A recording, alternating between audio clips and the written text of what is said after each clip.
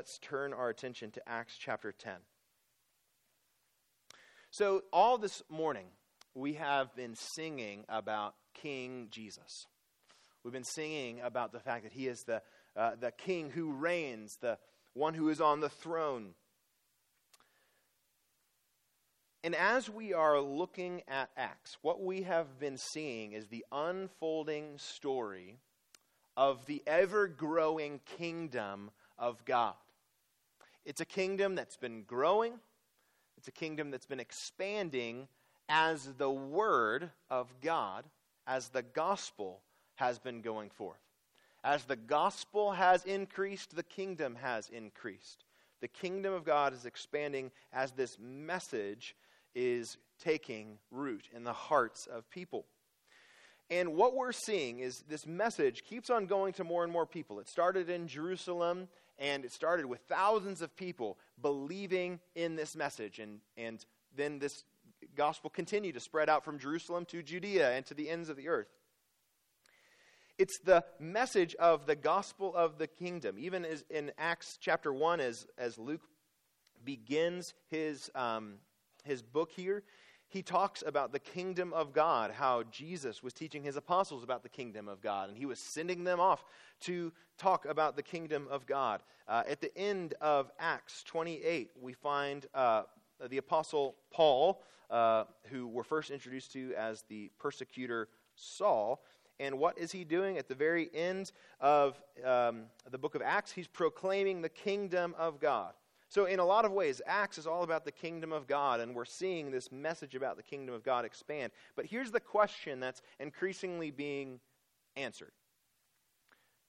The question that we're continually seeing the answer to throughout Acts is this: who can be a citizen of the kingdom of God? Who can be a citizen of the kingdom of God? The kingdom is expanding as a message is being preached. More and more people are hearing the message, and so more and more the question is being asked: who can be a citizen of the kingdom of God? With that, let's turn our attention to Acts chapter 10. We're going to read the first 35 verses of chapter 10. And if you would you stand with me in honor of the reading of God's word?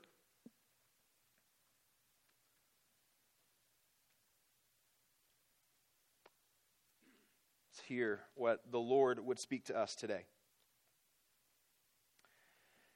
At Caesarea, there was a man named Cornelius, a centurion of what was known as the Italian cohort, a devout man who feared God with all his household, gave alms generously to the people, and prayed continually to God.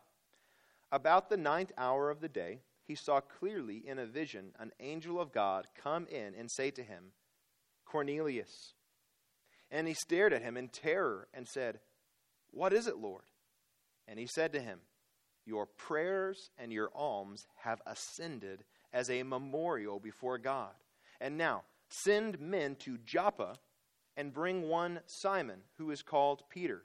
He is lodging with one Simon, a tanner, whose house is by the sea."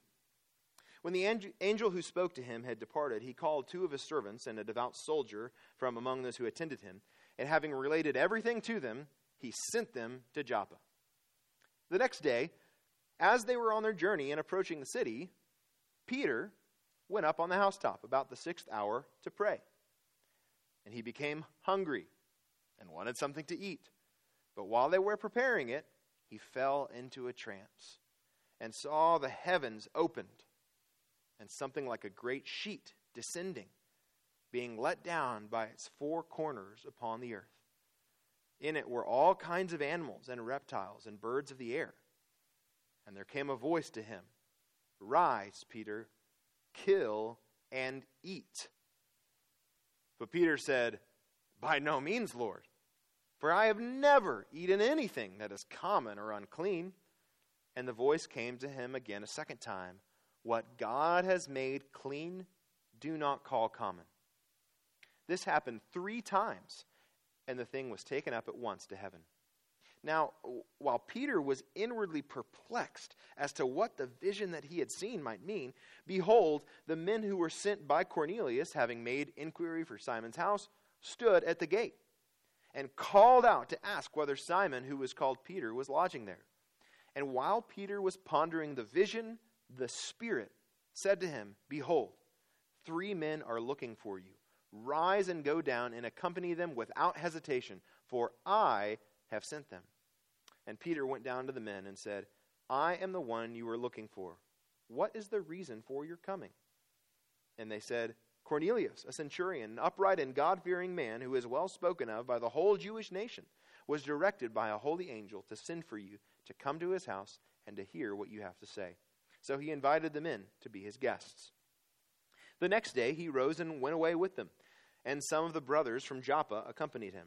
And on the following day they entered Caesarea. Cornelius was expecting them and had called together his relatives and close friends. When Peter entered, Cornelius met him and fell down at his feet and worshipped him. But Peter lifted him up, saying, Stand up, I too am a man. And as he talked with him, he went in and found many persons gathered. And he said to them, You yourselves know how unlawful it is for a Jew to associate with or to visit anyone from any other nation.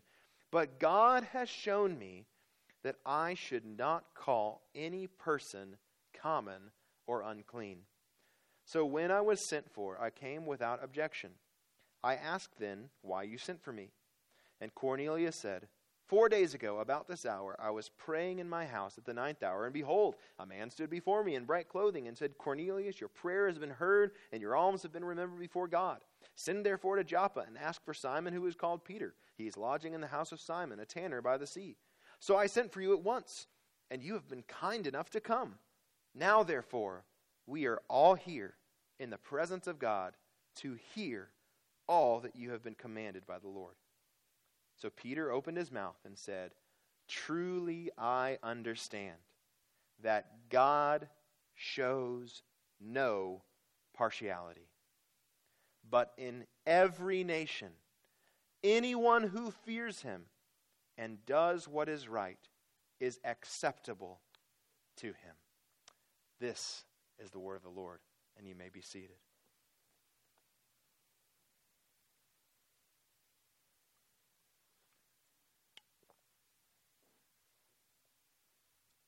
As the question is being asked, who can be a citizen of the kingdom of God? The Lord gives a resounding answer here in our text. God shows no partiality. Maybe you know what it's like to feel like God couldn't possibly accept me. Or at least, I'm going to have to do some stuff before God can accept me. Maybe you even know the feeling of looking at someone and saying, well, God is probably not going to accept them. But what God clearly communicates in our text today, the beauty of the kingdom of God, the beauty of who can be a citizen of the kingdom of God, is that God shows no partiality. We're going to see this truth unfold throughout this passage, and we're going to consider also how we can respond to the impartial God. And as we do, let's walk back through this story that we just read and consider what we've seen and consider this central truth that God shows no partiality. So as the text begins, we're introduced to Cornelius. He's in Caesarea, which was in Judea. It was the capital city as far as the Roman government was concerned. The Romans were occupying Judea. And so as far as Rome was concerned, it was the capital city. And Cornelius was a centurion, which means he was a military leader over 100 soldiers. And Cornelius was a Gentile. He wasn't a Jew, but we are told that he knew of the God of Israel. He feared God. He did good things. He was giving to people through acts of charity. He prayed continually. And so he had heard about God. He had heard about the one true God, and he wanted to honor him, but that's about as far as he could go at that point. So this is Cornelius. This is who we are introduced to. And this man receives a vision. An angel of the Lord appears to him, and Cornelius responds in the same way everyone responds when an angel appears to them. He's terrified. This is a shocking event and a terrible sight, but listen to what this angel says to him in verse 4. As Cornelius says, "What is it, Lord?" He says, "Your prayers and your alms have ascended as a memorial before God." This man had heard about this God. He wanted to please him, so he did good deeds. He prayed to him. He had been in his life making offerings that he was sending to God. And this angel, this representative of God, comes to Cornelius and he says that these things that you have sent have been received. You haven't gone unnoticed. God cares about you. And not only does he come with this message about his prayers and his alms, that God has noticed these things, he has something even better in store than just that he's been noticed by God. He wants to set up a divine encounter, an encounter between this Cornelius and the Apostle Peter. So he tells him, send men to Joppa. That's where Peter is staying, as we saw last week. He's staying with Simon the tanner. Send people to go have Peter brought to you. And so Cornelius is excited. He immediately obeys, and he sends 3 of his trusted servants to go and get this representative of Jesus, the Apostle Peter. So while these men that are sent by Cornelius are approaching, in God's providence, Peter goes up to the roof of Simon the tanner's house for a time of prayer. And while Peter is praying, his stomach starts growling. He has to wait. No doubt he's smelling lunch being prepared from underneath, rising up to the rooftop, just making it all the more difficult to focus on prayer. And all of a sudden, he falls into a trance. He receives a vision just like Cornelius had received a vision. And as he sees this vision, what begins this vision is he sees heaven opened up. And I wonder what Peter thought when he saw heaven opened up. I mean, he knew the scriptures. He knew when this had happened before. And so maybe he's thinking, oh, wow, maybe I'm going to see Jesus sitting at the Father's right hand like Stephen did. Or maybe I'm going to see the Holy Spirit descend like a dove, like I saw at Jesus' baptism. Or maybe I'm going to get a glimpse of the 4 living creatures around the throne of heaven like Ezekiel did when God opened the heavens to him. Anyway, he sees this heavens open and this sheet come down, and what's on it? Pigs. Lizards. Vultures. And all other kinds of animals that God had made. And the voice says, "Rise, Peter, kill and eat." Now he's hungry, but he says, oh, no. I know better than that. Though there's unclean animals on that sheet, I've never eaten them before. I'm not going to start now. No way. I'm not going to do that. And he's probably thinking to himself, man, if this was a test, I passed with flying colors. Way to go, Peter. But look at verse 15. And the voice came to him again a second time. What God has made clean, do not call common.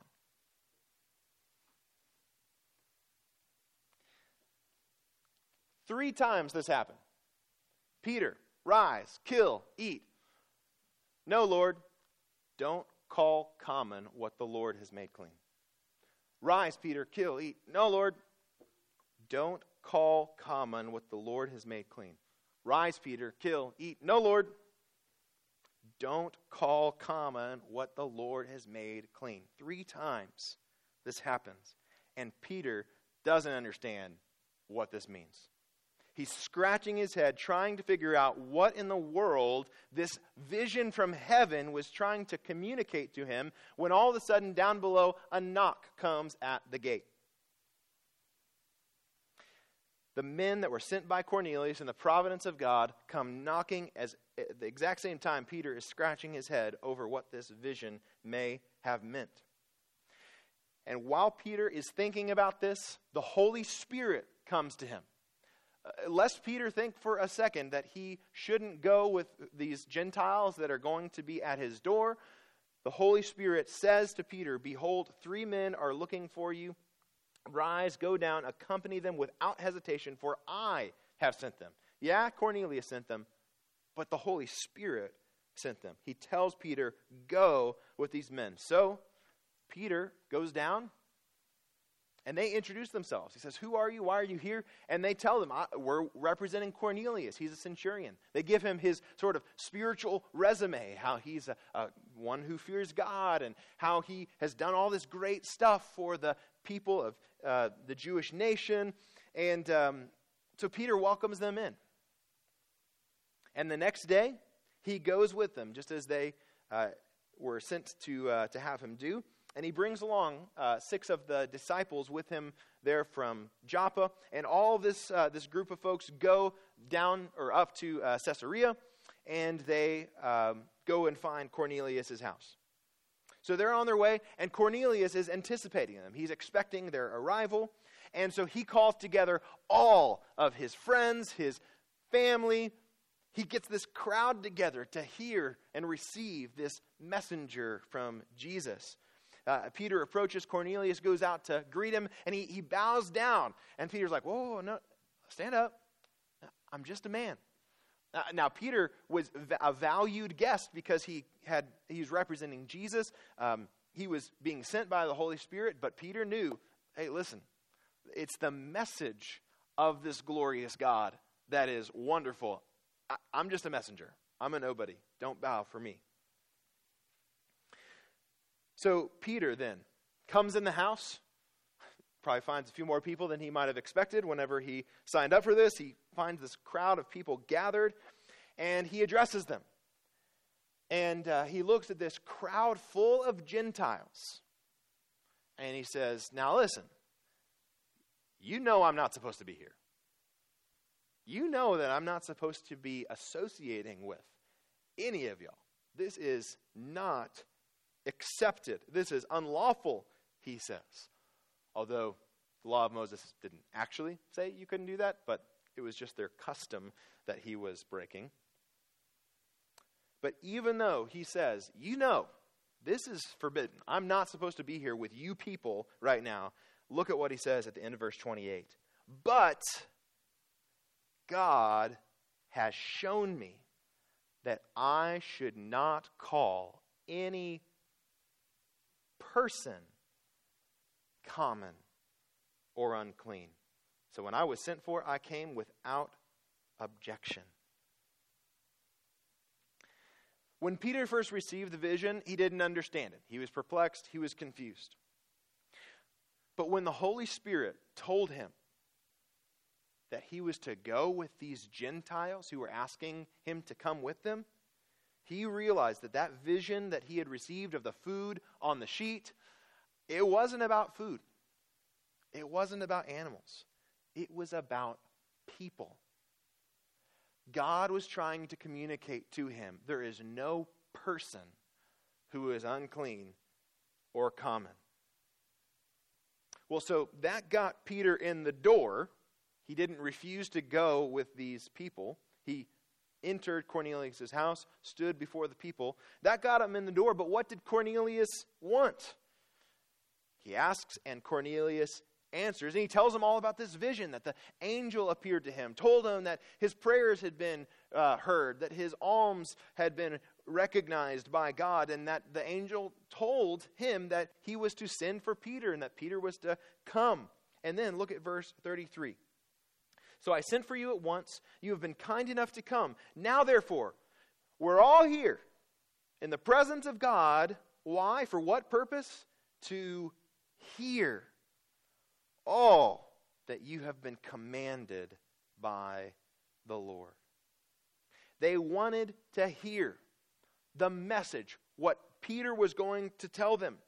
And specifically, as the story is recounted a little later in Acts 11 in verse 14, we find that the angel told Cornelius that Peter was going to declare to him a message by which you will be saved, you and all your household. So Cornelius says, listen, we hear you have the message of salvation. We're all gathered to hear what you have to say. How can we be saved? And then Peter understood what God was up to. Now, at that point, Peter understands. Look at verses 34 and 35. So Peter opened his mouth and said, truly I understand that God shows no partiality. But in every nation, anyone who fears him and does what is right is acceptable to him. Now, in this passage, a lot is made of Cornelius fearing God, his acts of righteousness. And what we need to recognize is that by no means is this passage trying to communicate to us that fearing God and doing good things is a way to earn God's acceptance. The point in all of this is not that that's a pathway to earn God's acceptance. What the fear of God and the doing right things demonstrates to Peter is that Gentiles are just as much ready recipients of the good news of salvation as Jews are. See, Peter, he was a messenger of the gospel. He had been told by Jesus, you will be my witnesses in Jerusalem and Judea and Samaria and to the ends of the earth. So he knew the geography, but he was still not understanding that all people were to be recipients of the gospel. In his mind, the recipients, the ones who were to receive this message that he was entrusted with, were Jews. In all the nations of the world, but Jews. They were the target audience. Gentiles were not recipients of the gospel. But through Cornelius and what this vision has taught him through this experience, the Holy Spirit was teaching Peter that all people from all nations, not just Jews, but Gentiles, people from any nation, are equally worthy recipients of the gospel. And so, when Peter realizes this, when his eyes are open to this truth, he goes on to preach the resurrected Christ to these people. And we're going to look at his message about the resurrected Christ next Sunday, on Resurrection Sunday. So we'll hold off on that for now. But for now, I want us to just consider this central truth that God teaches Peter, that God shows no partiality, that God is not partial to Jews. He is willing to accept anyone from any nation who turns to him in faith. And the reality is, this has always been God's plan. His eternal plan was always to accept anyone from any nation. Even though in the narrative of Acts and in history, this comes as this revelation, the shocking revelation. It was something that was revealed, but it was something that was God's plan all the time. It's like if you've ever seen a movie with a twist ending. You go back, you're watching it, and you get to the twist ending, and it's like, what? How did I not see that coming? Like that comes out of nowhere. But then, after you know what's going to happen, you go back and watch the movie again from the beginning, and you realize that that truth had been hiding in plain sight all along. Well, that's the same with this truth that all nations, people from all nations, were acceptable to God. It seemed like this shocking revelation that came out of nowhere, but if we go back and survey Scripture, what we can find is that this has been God's plan all along. It was hidden in plain sight. And there are so many places we could go to look at this, but I want to show two that are specifically connected to Acts chapter 10.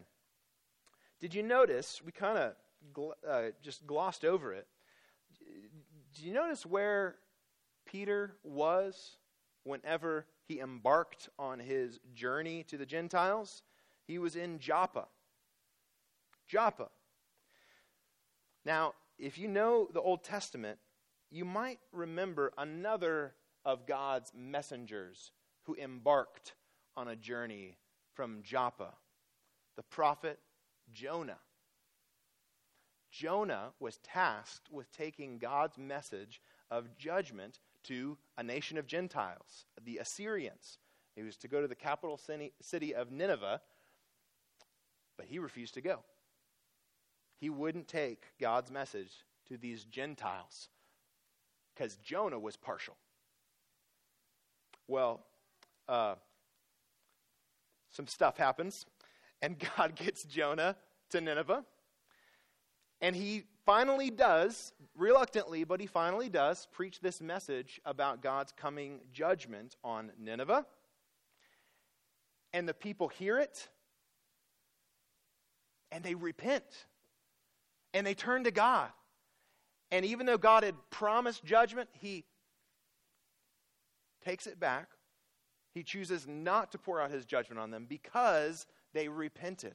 He shows mercy on them because they repented of their sin.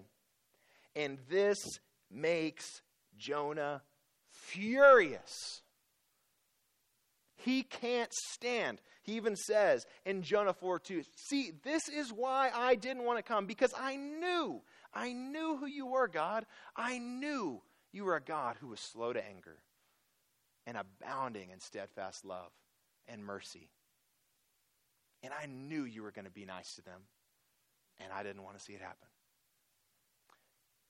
Jonah was partial toward Jews. He didn't want to see the God of mercy show mercy on these Gentiles. But God demonstrated that he is the God who has pity on all sinners from all nations without partiality. We may be partial, but God is not partial. This has always been who he is. It's not new. Another place that we can look back in somewhat recent history to this passage, Luke himself tells a story from Jesus' ministry of another centurion. A centurion who had a servant who needed Jesus' healing. And that story very much parallels what happens here in Acts 10. First of all, he's a centurion, but also when the centurion sends people to Jesus, what they come with is all of these things about the centurion, how he was so kind to the Jewish nation, again, echoed later in Acts 10. And when Jesus hears of this centurion, this Gentile who has approached him in faith, requesting healing, Jesus says this in Luke 7, verse 9. Not even in Israel have I found such faith. Well, man, nothing could have been more offensive to Israelites coming out of the mouth of the Messiah. That not even in Israel have I found such faith. But what Jesus does in that moment with that centurion, that he also does with this centurion here in Acts 10, is he reveals God's heart for the nations. He reveals God's heart for all people. That what he's looking for is not biology. That what he's looking for is not ethnicity. That what he's looking for is not their history and their spiritual pedigree. What he's looking for is faith. Faith. And anyone from any nation who turns to him in faith, he will accept. This has always been God's plan. We can go back to Genesis 12 and verse 3, when God set aside the head of the nation of Israel, Abraham. He promised, I will bless you, and in you all the families of the earth will be blessed. This has always been God's plan, to include people from all nations into the kingdom of God. And that plan that was eternally in the heart of God was accomplished at the cross of Jesus. In Ephesians chapter 2, Paul tells us that when Jesus died, in his death, he dealt with sin. He conquered sin. And by dealing with sin, he removed the barrier that stood between sinful humans and God. Sin was like this wall that stood between us having a relationship with God. And when Jesus dealt with it at the cross, he removed that barrier between us and God. So through faith in him, we could be reconciled to God. But he goes on to say that in Jesus' death, not only did he deal with sin, he also fulfilled the law of Moses, this defining covenant that made Israel Israel. He fulfilled that law, and by so doing, he removed the barrier that stood between Jews and Gentiles. This law of Moses stood as a barrier in between Jews and Gentiles, and Jesus' death fulfilled it such that the barrier was removed. And now, not only can anyone be reconciled to God, but through the cross of Jesus, anyone who trusts in Jesus can be reconciled to one another. Anyone from any nation, any ethnicity can be united to God and to one another and have equal standing as citizens of the kingdom of God. I was just talking about Ephesians 2. Flip with me to Ephesians chapter 3.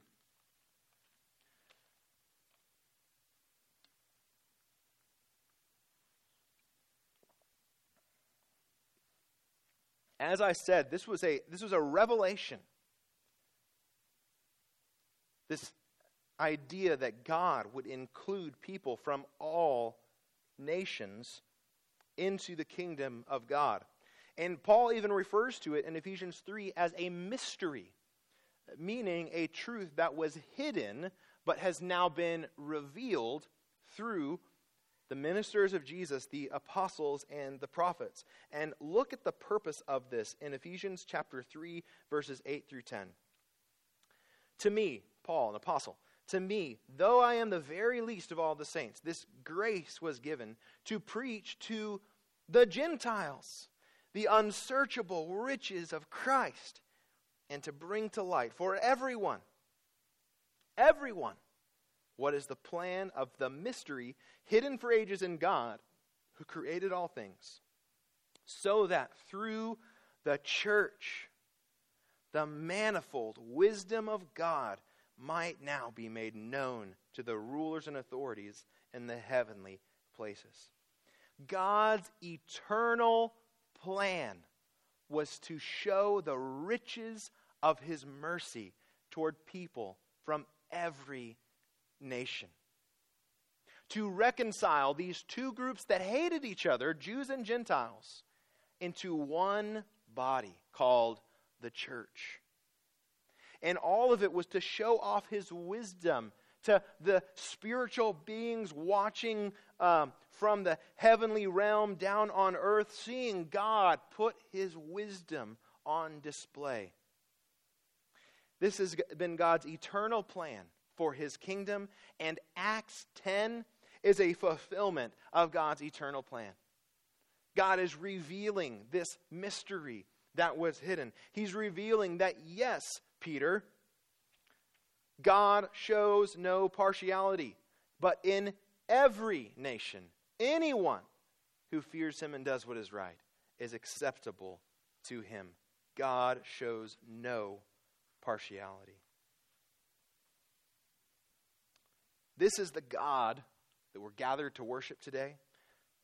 So how do we respond? This is who God has revealed himself to be. How do we respond to the impartial God? Well, first of all, you need to understand that you are able to be accepted by God.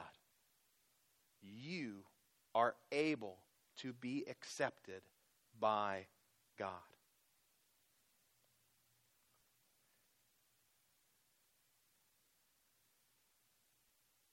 You may think that your sin disqualifies you from being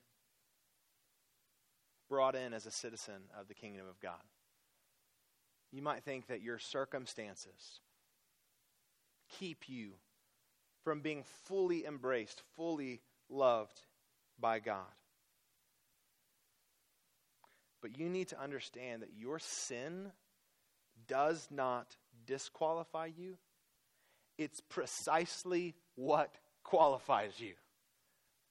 Not because God celebrates sin, but because the very people that he came to save are sinners who were in need of salvation. Jesus said in Matthew 5:3, "Blessed are the poor in spirit, for theirs is the kingdom of heaven." It's those who know how sinful they are, who know how unqualified they are, who know how impoverished they are in their spirit, how little they have to offer God as something that would ever please him. It's those people to whom belong the kingdom of God. That's who God is welcoming as citizens of his kingdom. Anyone from any nation can be accepted if you turn to Jesus in faith. The gospel is for you. Jesus died to forgive you of your sins. He died and paid the full payment that your sins required. There is nothing you have left to do. You can be forgiven of your sins, everyone, past, present, and future, by trusting in the accomplished, finished, once for all work of Jesus on your behalf. You can be accepted, not because of your worthiness, but because Jesus wants to make you worthy. The reality is, in a different sense, we're all unclean. And there is no one so unclean that Jesus cannot cleanse by his blood. So if you are afraid that God can't accept you, if you feel like your sin is too much, you just need to know that Jesus' blood is enough. And you can turn to him in faith right now and be fully embraced by the love of God. A second truth, how we can respond to the impartial God. First of all, we need to recognize that we are able to be accepted. Just like Cornelius, we too can be accepted by God. But second, what God has made clean, do not call common. Peter needed to receive this word, and we need to receive this word as well. What God has made clean, do not call common. No one is beyond being a candidate for salvation. Peter needed to understand, he needed to learn that it wasn't just Jews who could be recipients of the gospel. Anyone from any nation could be a recipient of the gospel. And we need to recognize this too. We need to embrace and believe the truth that anyone can be and is a candidate for salvation. Anyone is a ready recipient of the gospel. Now, but if I asked you, can anyone receive the gospel? Is there anyone who can't be saved? I'm confident that almost everyone in the room would say, well, of course there's no one who can't be saved. Like, of course, anyone who trusts in Jesus can be saved. Anyone can be a recipient of the gospel. But we need to observe something about Peter. You know, once Peter was asked to preach the gospel, he was ready to preach it. He preached it without hesitation. But consider what it took just to get Peter in the room.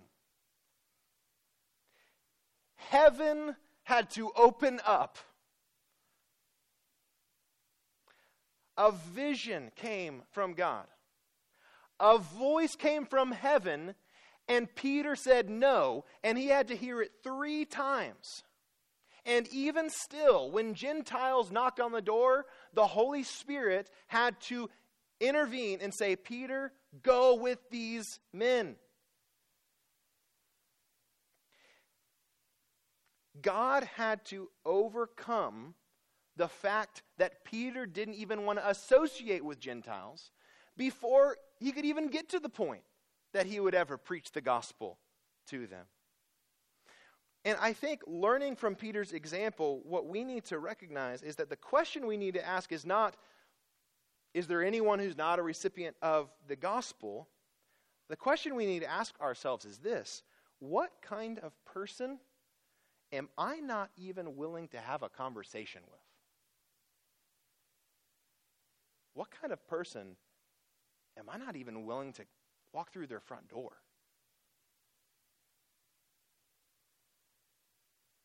What kind of a person is the kind of person that you're not exactly eager to associate with, or that you don't really want to embrace in a conversation? Maybe a person from another country, a person from a different economic bracket, a person from a different political party, a person who's homosexual, transgender. Who is it that's not receiving the gospel from you because you're not even really willing to associate with them as a human being to begin with? And we need to even go a little further with this. Say we do have a conversation with this person. When it gets time to have that talk, what do I see is their greatest need? Do I recognize that their greatest need is the gospel? Or does my sense that this person is unclean make me treat them as if they have to figure out something else, and something else is their real problem? If you're having a conversation with an illegal immigrant, do you see their greatest need as being in need of a visa or in need of the gospel? If you're having a conversation with someone who's on welfare, do you see their greatest need being a job or the gospel? If you're talking to a socialist, do you see their greatest need to be convinced of the merits of capitalism, or is their greatest need the gospel? You see someone who is transgender, see their greatest need to be embracing their biological gender, or is their greatest need the gospel? Do we see people as problems to solve, or souls who need to be saved? There is not one of God's image bearers whom the gospel is not for. There is not one kind of person to whom God shows partiality. In every nation, anyone who turns to him in faith can be saved. So what God has made clean, do not call common. Lastly, how do we respond to the impartial God? The God who accepts us even with our faults and our flaws. The God who accepts anyone from any background, any nation. How do we respond to this God? We praise the impartial God. Consider the God who has revealed himself as impartial. What it says about God, that he is the God who has an eternal plan that includes Jews and Gentiles and people from every nation and every background into his kingdom. Consider his love for the nations, his love for the families of the earth, that he would make a way of salvation for anyone to come and find forgiveness and new life in Christ. Consider the wisdom, as we saw in Ephesians 3, the intricacy of God's plan, the brilliance of God on display and creating a way for people from every nation to be brought into the fold and accepted as equal citizens within the kingdom of God. Consider the power of the cross of Jesus, the power to tear down barriers, the barrier that is the greatest barrier imaginable between us and God, torn down by the power of the death of Jesus. The barrier that stood between Jews and Gentiles. Just think about the division in the world. Think about all of the different things that divide us across all sorts of different lines. And that pales in comparison to the power of Jesus to tear down barriers and unite anyone who turns to Christ. Think about the uniting power of the one Holy Spirit who makes one body under one head, Christ, and brings us together as a family for all of eternity. This is a God who is worthy of worship. This is a good news, a gospel that is worthy of proclamation. It's a God worthy of living for. It's a God worthy of pointing as many people from as many nations as possible to, that they can find the same grace and hope and mercy and life that we have found if we are in Christ Jesus. And so may we not only praise this God who shows no partiality with our mouths and with our words and with our songs, as we're getting ready to do in a moment, but may we also praise him with our lives, our proclamation, our witness. May we live lives that praise God and point the world to the fact that he shows no partiality. Let's pray together. Father, you are the God who from eternity past had a plan to unite all things in Christ. You had a plan from eternity past to bring people from every tribe and tongue and nation and language together in Christ as one church. Lord, we will be worshiping you forever as the impartial God who has redeemed by the blood of Jesus people from every nation and tribe and tongue. And Lord, I pray that today we would live as citizens of that kingdom and that we would declare your good news of reconciliation to all that you've given us a privilege of being an ambassador to. And Lord, now as we join our voices together, Lord, I pray that you would be honored by our song of praise.